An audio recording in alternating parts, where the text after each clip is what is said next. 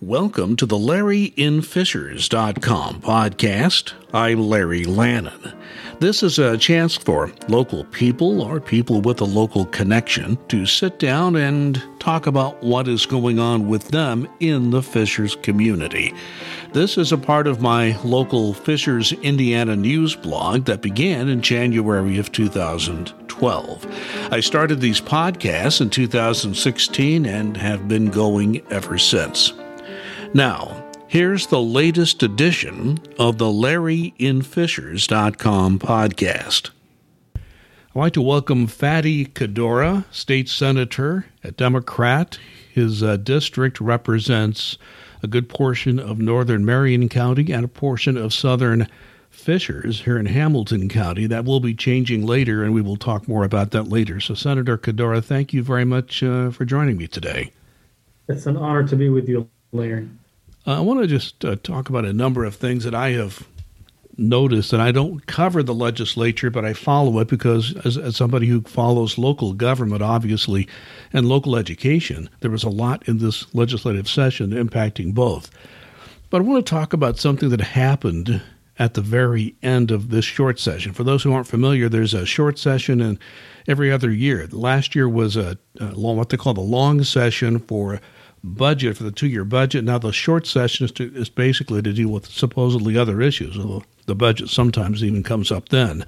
But there was and I'm going to use numbers for the bills because the legislature deals with numbers, and a lot of the media refers to these pieces of legislation by number. This is HB 1296. That simply means House Bill 1296, and it originated there. That is a bill that, and you can talk more about it, essentially abolishes gun permits in the state of Indiana. It's a little more complicated than that, but that's essentially what it does. You gave a very impassioned speech, and I saw a clip of that on the Senate floor in opposition to that particular measure. It did pass both houses. As we speak here on Friday morning, March 11th, it is at the governor's office. He has not decided or said whether he'll sign it or not. I would like for you to just explain why you are so adamant in opposition to this particular measure. Thank you, Larry. This is a great question. This legislation, even though it passed, was opposed in a bipartisan fashion by Republicans and Democrats. Actually, the original legislation died and was resurrected procedurally on the last day of session. So we had almost unanimous opposition to it early on for several reasons. We had 8 hours of testimony in the Judiciary Committee that is chaired by Republican Senator Liz Brown. And law enforcement from across the state of Indiana testified in opposition to this legislation, including Superintendent Doug Carter, who represents almost 18,000 professional law enforcement officers across the state. There are several concerns with this legislation. One, it doesn't really address any specific policy issues. Senator Liz Brown said it best on the Senate floor. She said last year we had over 350,000 Hoosiers who applied for permits. The ones who got denied are about 13,000 who had either criminal histories or they had mental health issues or had something in their background that prevented them from purchasing these guns. So law enforcement opposed this legislation because under that new law, these 14,000 individuals will now have access to guns, and that could endanger the life of public and the life of law enforcement officers. So that's the first reason. The second reason, I think Senator Liz Brown also said it very eloquently. She's a Republican, and she said, this is not about process or timeliness of obtaining permits. This was more politically conceived legislation that is basically aiming to help some candidates on the 2022 ballot who had to demonstrate to their primary voters that they are more conservative than others. And these are the words of Senator Liz Brown, who is a Republican, who is conservative, and who is the chair of the Judiciary Committee. So my Republican colleagues, even on their side, acknowledge that the motive behind the legislation was not actually to fix an existing problem in Indiana, but it was more about politics and the 2022 elections.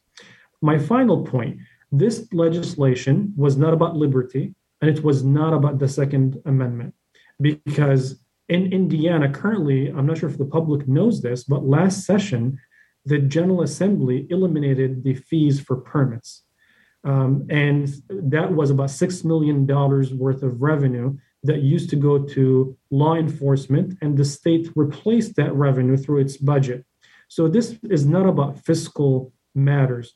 The issue here is that constitutional rights, such as Second Amendment, which should not be a Republican or a Democrat issue, I firmly support and believe in the Second Amendment. I have colleagues on my caucus side, on the Democrat side, who have their permits and they have their guns and they are responsible gun owners. The question is that there are other amendments in our Constitution or to our Constitution that the Supreme Court of the United States and other lower level courts have imposed some regulations to protect the public, whether it's the First Amendment, freedom of speech, or others. So if we are to get rid of permitless or permits, do we get rid of constitutional rights in Indiana's Constitution, such as the right to fishing, the right to hunting, where you have to still get licenses for that? Do we ask people to drive cars without permits, without driving privileges or driver's licenses? So I think when you look at it for these three reasons, it was not solving a policy problem. It was politically conceived to help with the 2022 elections. And third, it does not align with other public policies as it relates to other things that we have regulated in the state of Indiana to protect the public, and is fiercely opposed by almost unanimously most law enforcement across the state of Indiana, with the exception of a couple of former elected officials and one currently elected sheriff in Hamilton County. And that's what I was going to follow up and ask you about, this whole issue about law enforcement. I think Senator Brown's conservative credentials are quite well known and so forth. But Doug Carter was a former Hamilton County sheriff. He actually was elected as a county commissioner and ended up not actually serving because he was tapped by Governor Pence to be the state police commissioner, and or superintendent, I should say, and he's been there ever since. And Superintendent Carter, as you mentioned, was adamantly against this measure, but yet Dennis Quakenbush, the current county sheriff in Hamilton County, is supporting this bill. But I think you are correct. Based on what I saw, there were plenty of law enforcement people who are against it. Why were so many law enforcement officials opposed to this bill, in your view? My understanding is for several reasons. First, I think the concept of having more guns on the streets in the wrong hands increases violent crimes in our communities. Some may argue, well, we already have crimes in our communities and we already have the permit process in place. So why bother? Just get rid of permits. And to me, it's like saying we have car accidents and DUIs. Why bother? Take all traffic regulations away with the hope and the expectation that all of a sudden now traffic safety is going to improve. We have seen actually on the Senate floor, and we have heard arguments that in the 20 plus states that came up with permitless carry, that one of my colleagues made the point, used selective data to say in the immediate 2 years after the implementation of the permitless carry, all of a sudden these states, including Alaska and Alabama and other places, they have experienced a drop in violent crime.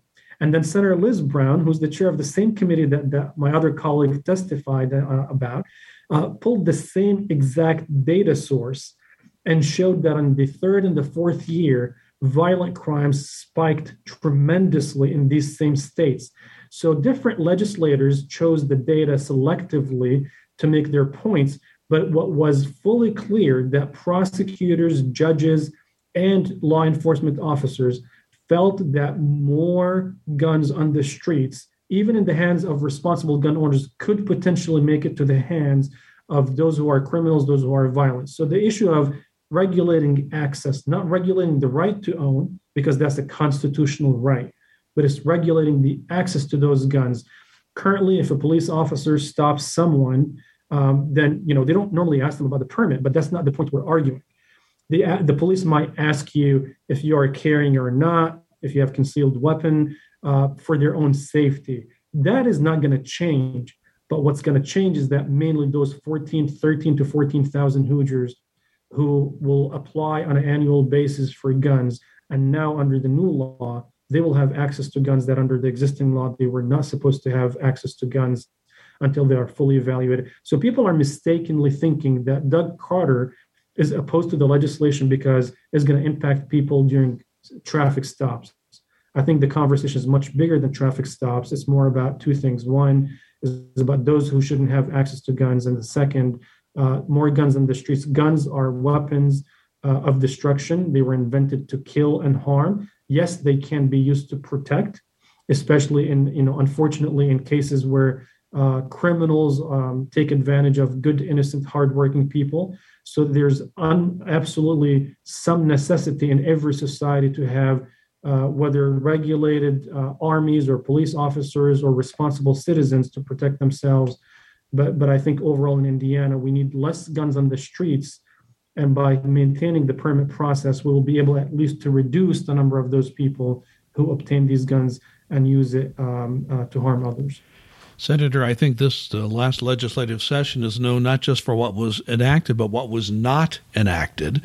And there was one piece of legislation, and I heard from, I cover education, I cover the Hamilton Southeastern School Board, and if there were teachers in favor of this bill, I never heard from them. The only teachers I heard from were the ones that were against this legislation. And I'll let you talk more about it, but basically this was a way of dealing with how in school classrooms very controversial issues are handled. For instance, race relations as an example. There appeared to be wide support in the House for this. In the Senate, it got a different reception. And when the Senate changed the bill, the House kind of acted like they didn't want any part of it.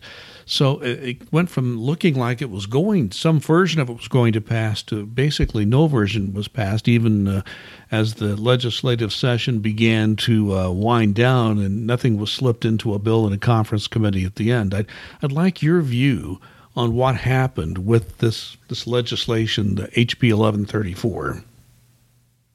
At a very high level, prior to 1134, Senate Bill 167 was introduced in the Senate, and I served on the Education Committee, and we heard that bill. And there were unfortunate comments made by the author of that legislation that made it to national news. That basically mistakenly, and I think that my colleague misspoke, and I want to give him the benefit of the doubt. I think he was trying to answer a question, but he did not choose the right words. But basically, he kind of equated between very harmful groups such as Nazism and ideologies such as Nazism to any other political group, even those who are peaceful and civil and do not intend to harm others. But that basically created a national embarrassment for Indiana, that we are promoting legislation that on the surface to the public was conceived again in a political environment that evolved right after the unfortunate murder of George Floyd. So the whole nation engaged in a discussion about race and regulating race relationships and understanding, the rights and responsibilities of different communities.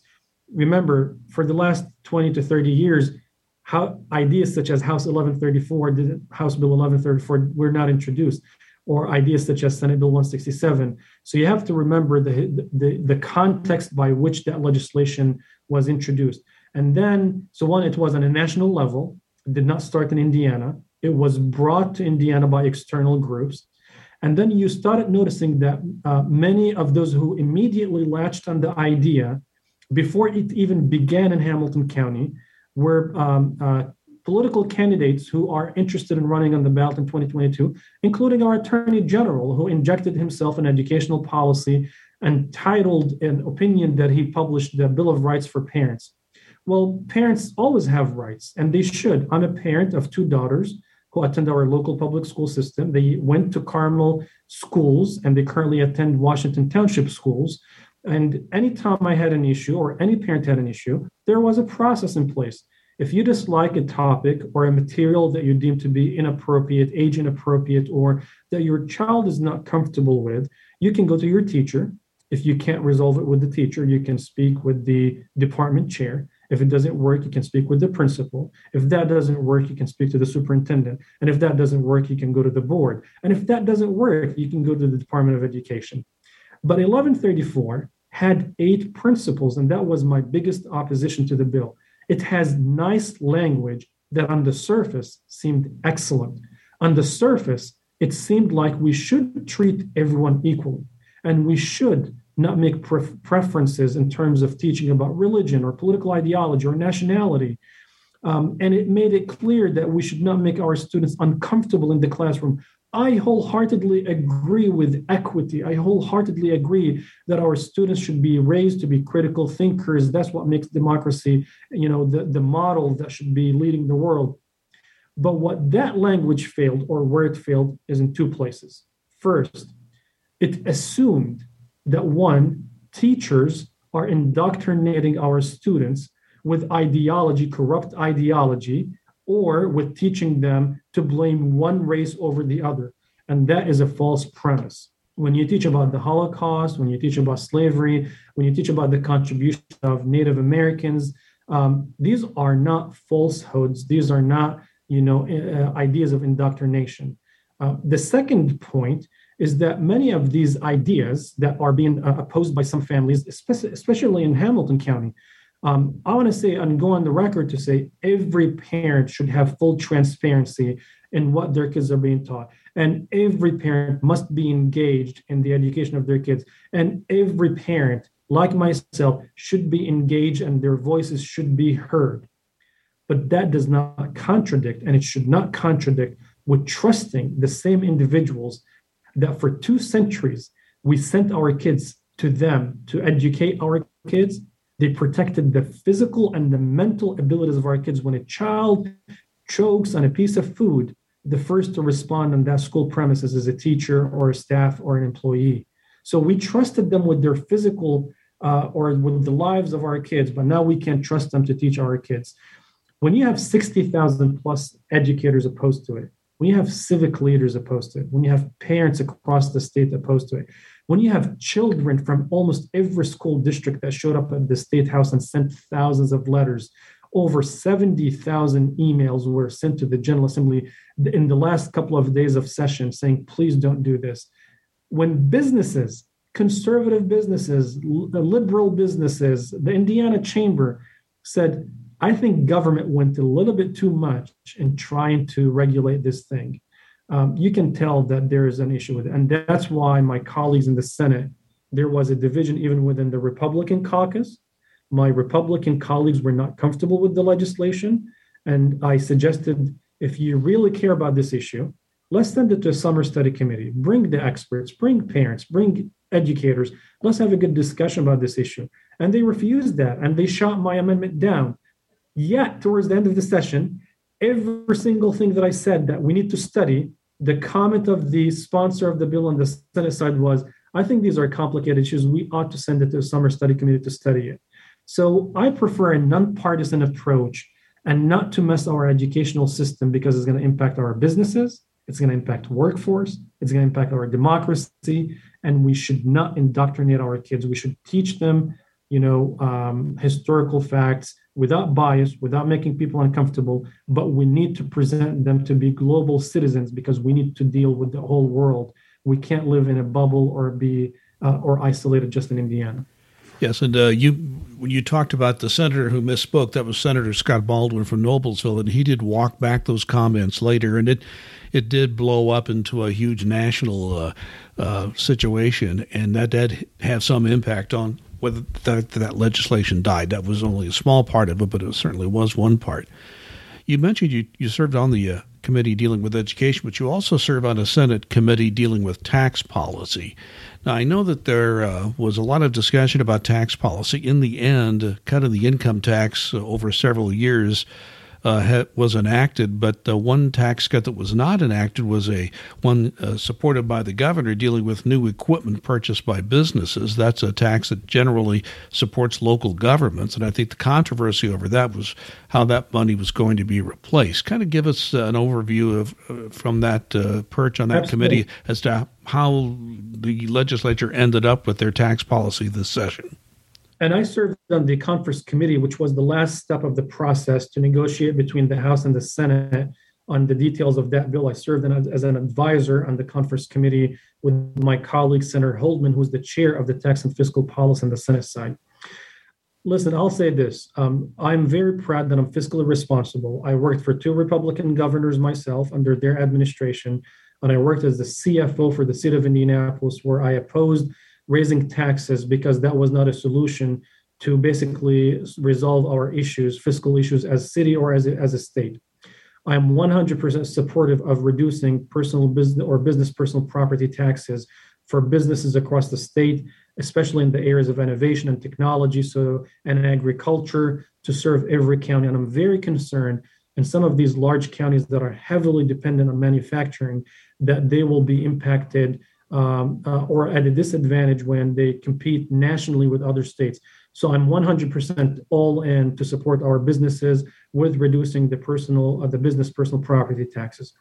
Our concern, which was a bipartisan concern on the Senate side, Republicans and Democrats, was that currently we are sitting on almost north of $5 billion surplus, which is, if you recall, 2 years ago when the pandemic hit, we only had $2 billion.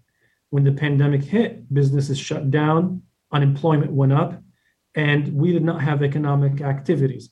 So the first question we must ask, what was the source of that $3+ billion of additional surplus?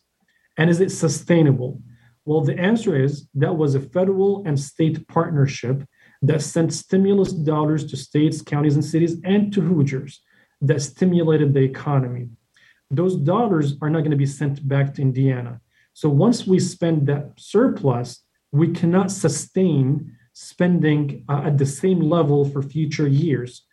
And the initial legislation shifted the burden, the tax burden, from these manufacturers or businesses to homeowners. So Larry, your home, your property taxes is going to go up because that shift goes from the business to the community.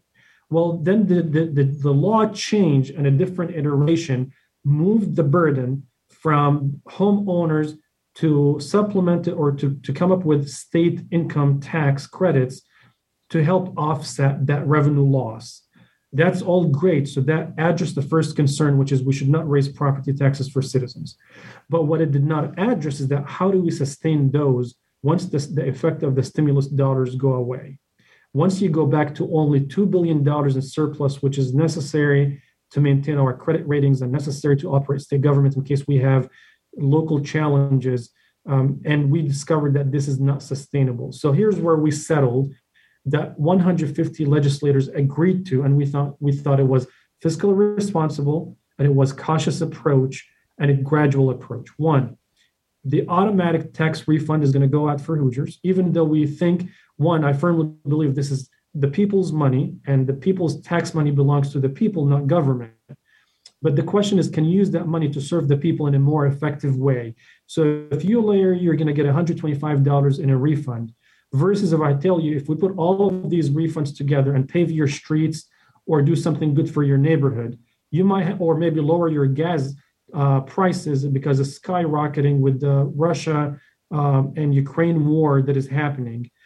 Can we offset and subsidize and maybe not collect state gas taxes for the next 3 months? There could be other uses to still serve the public. But we agreed and we fully supported in a unanimous bipartisan fashion on the Senate side an automatic tax refund for all citizens. Second, we fully agreed to pay down the debt on the teacher pensions, which will systematically free up more dollars in the future to the tune of $1 billion after 2028, and reduce the utilities. So $200+ million a year will go to offset the cost of utilities. Even in my view, that impact is going to be $4 to $5 reduction per Hoosier per month. While every reduction is helpful, again, you can ask yourself, is it $200 million can be used more effectively to serve Hoosiers rather than just a $4 reduction? So again, we passed it unanimously. We supported it in a bipartisan fashion, and we wanted to be sure that we sustain it. I hope we can come back. I hope that our state of economy continues to be strong after the pandemic, so that we can have this dialogue about how we can further support our businesses and our communities. Senator, in recent years, politics, legislating, it's become more difficult, rougher, less friendly. That's what I'm hearing from a number of people. Yet, you recently were the recipient of a Civility Award, which is given to people in the Indiana legislature who, and this is a quote from the award, the people who award this demonstrate friendliness, civility, cooperation, and a bipartisan attitude during the legislative session. The people who make the decision on this are your current colleagues of both parties and retired legislators. I'd like for you to talk a moment about the value of civility in this day and age in a place like the General Assembly. Larry, I had mixed feelings about this. I was happy to be recognized for my bipartisan efforts. As you know, I worked for under 2 Republican administrations. I worked under a Democrat mayor for 1 term. I earned 2 masters and a PhD in public policy and philanthropy. And my focus in life was only to work with people who want to advance the public good. And I respected people's political affiliation because that's how democracy works. I don't want our nation to be a one-party system. I don't want a single party to dominate because that's a slippery slope. That's what we see in China. That's what we see in Russia. So democracy works and we need to protect it. And it is easy to take political positions, but you have to ask yourself at what expense? At whose expense? Do we sacrifice the future of Hoosiers and many generations to come so that I can score a political point? I disagree with that. Elections come and go. Candidates come and go. Elected officials come and go. I want to be remembered as the person who brought Republicans and Democrats together, the ones who focused on policy, not politics. I'll share this with you why I firmly believe in this. When you go through tough life experiences, many times it recalibrates your compass. I was homeless before after Hurricane Katrina. I lost my brother-in-law to gun violence in 2001. I was raised by an extremely hardworking, poor family. And yet here I am privileged to be able to work hard under a democratic system, under a democracy, worked hard with the love and the support of so many to be able to be successful. And we should extend that opportunity to every citizen in our communities. So because of that, I firmly believe in civility. I can't look at a person and treat them based on only on their political view.